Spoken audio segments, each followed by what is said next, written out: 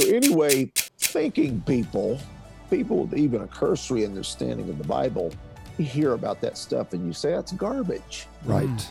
That's so far from the Spirit of Christ, and that's so far from how the apostles operated.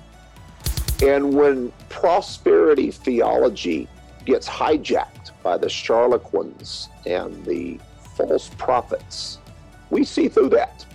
Right. As of what's happened historically, Pentecostal leaders have seen that kind of theology and they said, that's not Bible.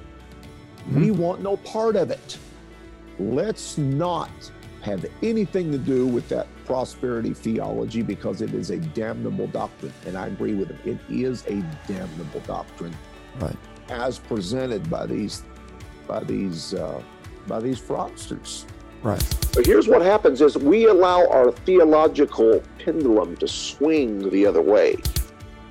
In our zeal and in our haste to say we are not that, we're guilty of exchanging a gospel of prosperity with a gospel or a theology of poverty.